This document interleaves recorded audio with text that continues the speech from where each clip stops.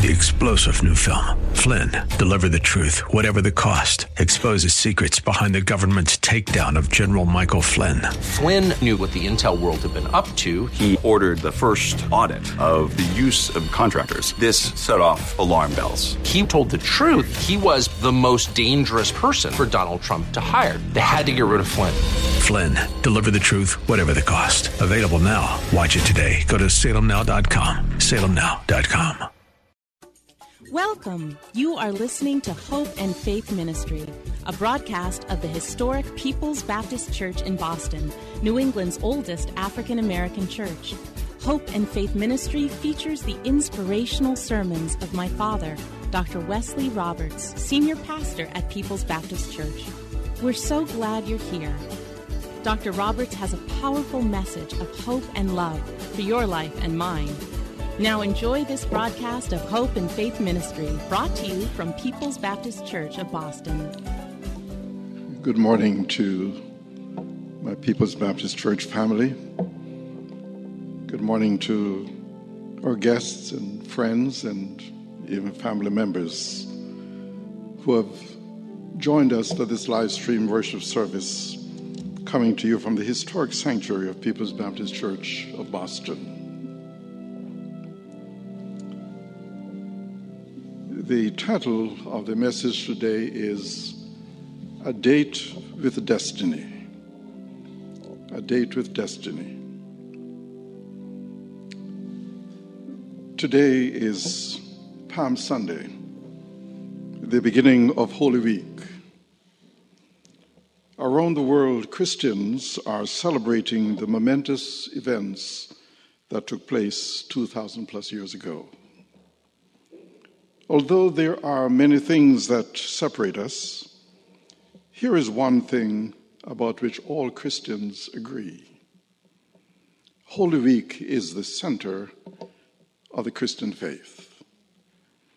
For one glorious week, differences of language, culture, race, and doctrine are forgotten. And what a week it is. 8 days that begin with Palm Sunday and end with Easter Sunday. Two great events bracket Holy Week: the triumphal entry of Jesus on Palm Sunday into Jerusalem and the resurrection on Easter Sunday. And in between, we have the crucifixion.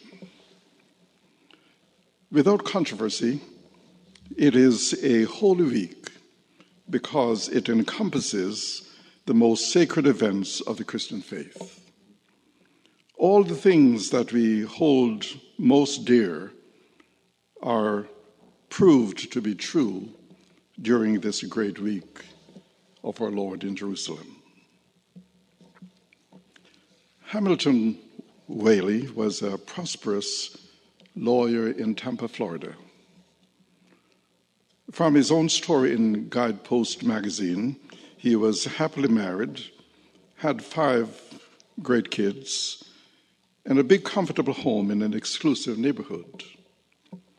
He was active in a good church and was making more money than he ever dreamed of. He was a partner in one of the leading law firms in the state of Florida. One day he had a minor car accident. Unfortunately, he was injured only slightly and recovered quickly. When he returned from the hospital, his phone began ringing. Mrs. Whaley, the caller would say, "I just read in the Hillsborough County Bar Association bulletin about your husband's death. I want to express my condolences." His wife, Betty, was naturally concerned because of the number of calls she was receiving. They finally discovered on the first page of the bulletin, under a bold black headline in memoriam, his death notice. Attorney Whaley tried to joke about it, but the thought stayed with him for weeks. He realized how close he had been to being killed. He had tried to imagine what the world would be without Hamilton Whaley in it.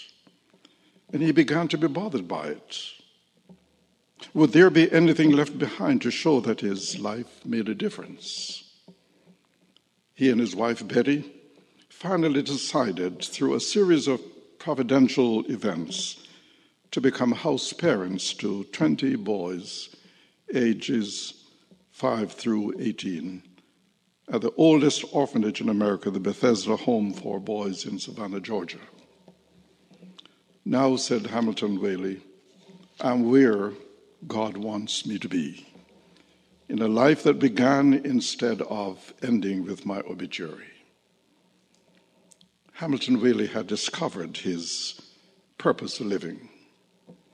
Happy is the person who knows his or her purpose in life. There was never any question in Jesus' mind about the purpose of his coming into the world. He told his disciples that the purpose of his coming was to seek and to save those who were lost. He told them on many occasions that he would die for the sins of mankind, but they either could not understand or refused to take their master's word seriously. He had a date with destiny, and Palm Sunday helps us to understand the meaning of what Jesus' mission was all about. There are 4 simple phrases which I hope we will find helpful in understanding what Palm Sunday and Holy Week is all about. First, he had it all. In John chapter 12 and 13, which gives us fewer details than the Mark 11 passage that was read for us, we read, the next day, the large crowd that had come to the Passover festival heard that Jesus was coming to Jerusalem. So they took branches of palm trees and went out to meet him, shouting, "Praise God! God bless him who comes in the name of the Lord. God bless the King of Israel." This procession was in recognition of Jesus being the King of Israel. Under normal circumstances, this type of parade was generally held for someone famous, a hero or general returning victorious from battle. Jesus was in a parade being worshipped by the crowds, crying out that he was their king. Everyone's hope was that Jesus would establish his kingdom right there in Jerusalem. This was what the disciples were thinking about. He was being given the royal treatment, and there was no reason for them not to think that this was what they had always hoped for and what the Old Testament scriptures had pronounced. So in doing so, they were fulfilling Zechariah's prophecy recorded in Zechariah chapter 9 and verse 9. Rejoice, rejoice, people of Zion. Shout for joy, you people of Jerusalem. Look, your king is coming to you. He comes triumphant and victorious, but humble and riding on a colt, the foal of a donkey. Seeing Jesus and the cheering multitude on Palm Sunday could lead one to the conclusion that this was the culminating point of his ministry. At last, he was accepted as Messiah, as King of Israel. Previous to this, Jesus had always avoided the spotlight. But Palm Sunday was different. To the multitude, he was their hero. But Jesus had a date with destiny. He was in his way to Jerusalem to be crucified. He knew the crowds were fickle. He knew the leaders were plotting against him. He knew the cheers would soon turn to jeers. He knew on Sunday what would happen to him on Friday. He knew the cross lay directly in his pathway. He knew all these things, but he went to Jerusalem anyway. He had an appointment in Jerusalem, and nothing could prevent him from meeting that appointment. As the hymn goes, "Ride on, King Jesus. no man can hinder you. He was King of Kings, Lord of Lords, Wonderful Counselor, Prince of Peace. He had it all. And yet, secondly, he gave it all up. The Apostle Paul gives us a wonderful description of what Jesus gave up as God to become one with us. Philippians chapter 2, verses 5 through 8, Paul says, "You must have the same attitude that Christ Jesus had.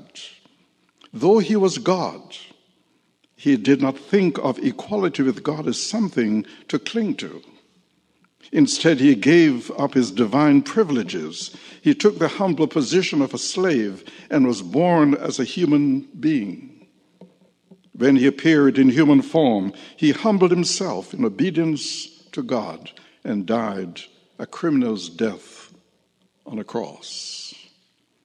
He had it all. He gave it all up. Why? Because he loved us so much that he became the Lamb of God to take on himself our sins. We read through the Gospels of the times when his enemies wanted to kill him, and he simply walked away, disappeared from their midst. He said they had no power over him. They could not touch him until he was ready. He would determine the time and place of his death. Knowing what was before him, betrayal, humiliation, suffering, and death, he chose to go to Jerusalem anyway. He was not the unwilling victim of a vicious plot.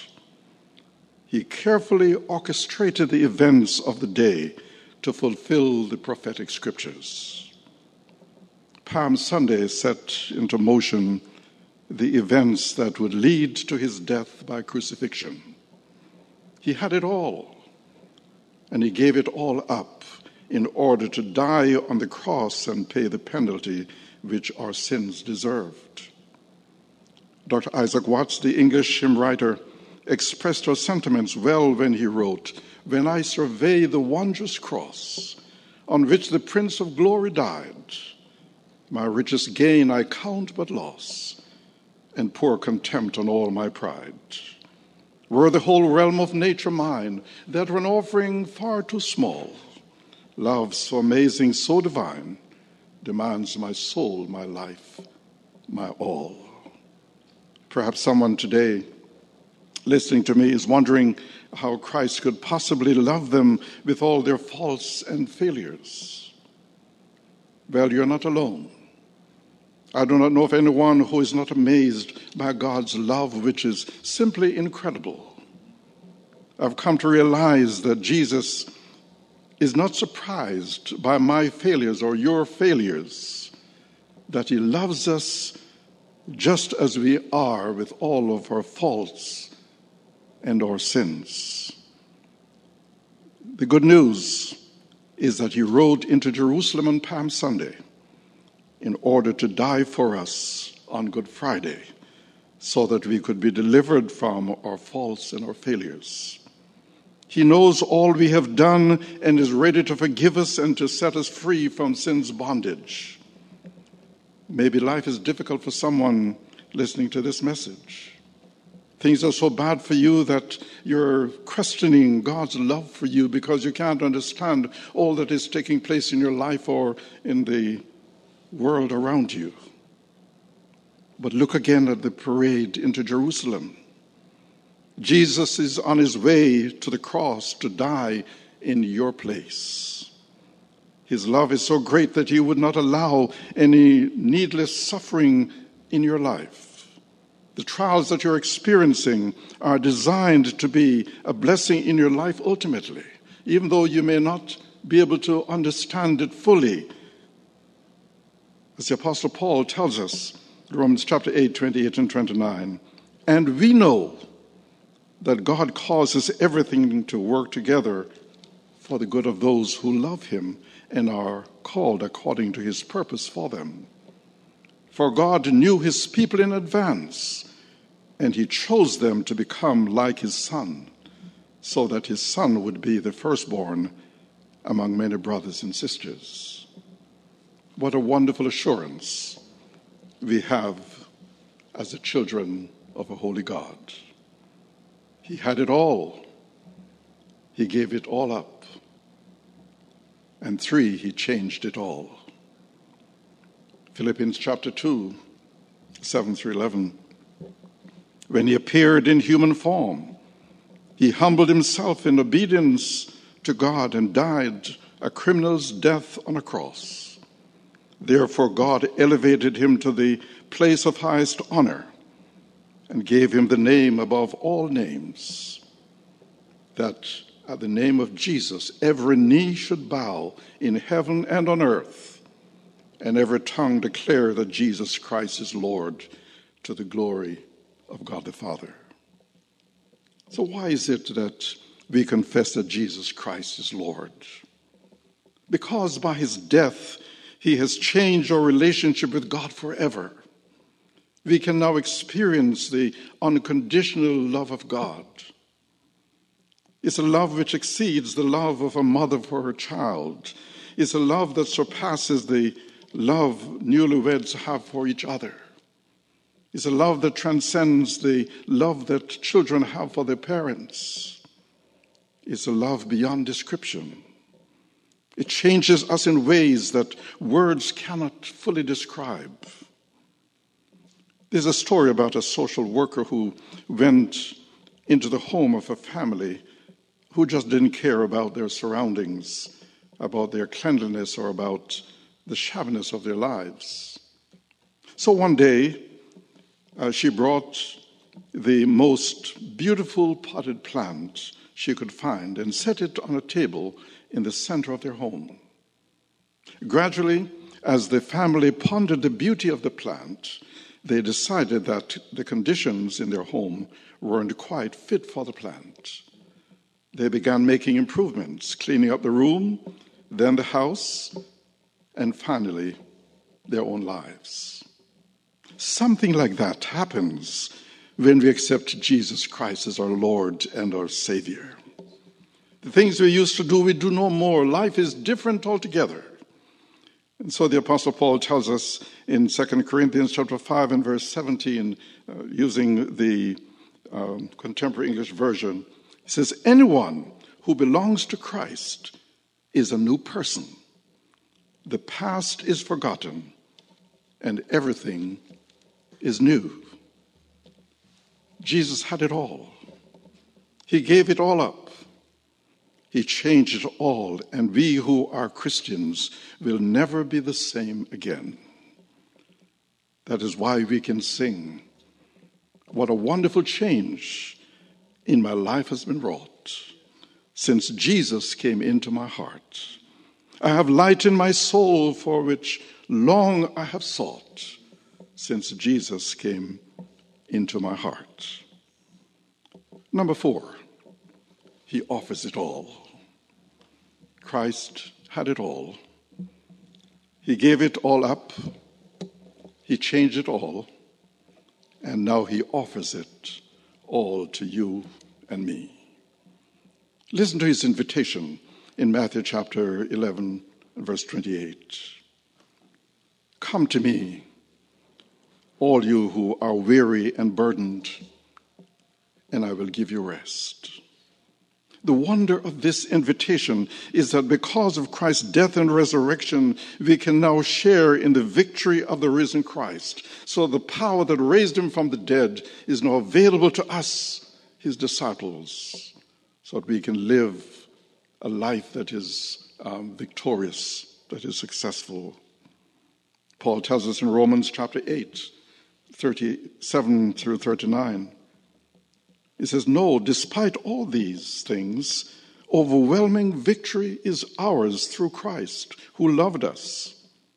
And I'm convinced that nothing can ever separate us from God's love. Neither death nor life, neither angels nor demons, neither our fears for today nor our worries about tomorrow. Not even the powers of hell can separate us from God's love. No power in the sky above or in the earth below, indeed nothing in all creation, can ever be able to separate us from the love of God that is revealed in Christ Jesus our Lord. If that was not enough, Peter tells us in 2 Peter chapter 1 and verse 3 that everything that we need for life and godliness has been provided for us. And so Peter says, by his divine word, by his divine power, God has given us everything we need for living a godly life. We have received all of this by coming to know him, the one who called us to himself by means of his marvelous glory and excellence. A pastor told a story about an elderly man in his church that he was accustomed to visiting.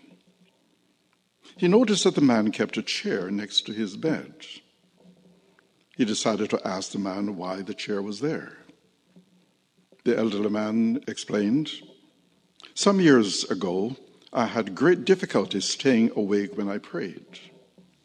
Often I would be so weary that I would fall asleep on my knees while praying. If I managed to stay awake, I frequently found it hard to keep my thoughts from wandering. I spoke to my former pastor, and he advised me not to worry about kneeling down. He said, just sit down and put a chair opposite you. Imagine that Jesus is in the chair. Just talk to him as you would talk to a friend." The elderly man added, "I have been doing that ever since. That's why the chair is beside my bed." A few days later, the man's daughter drove up to the pastor's home and asked to see him.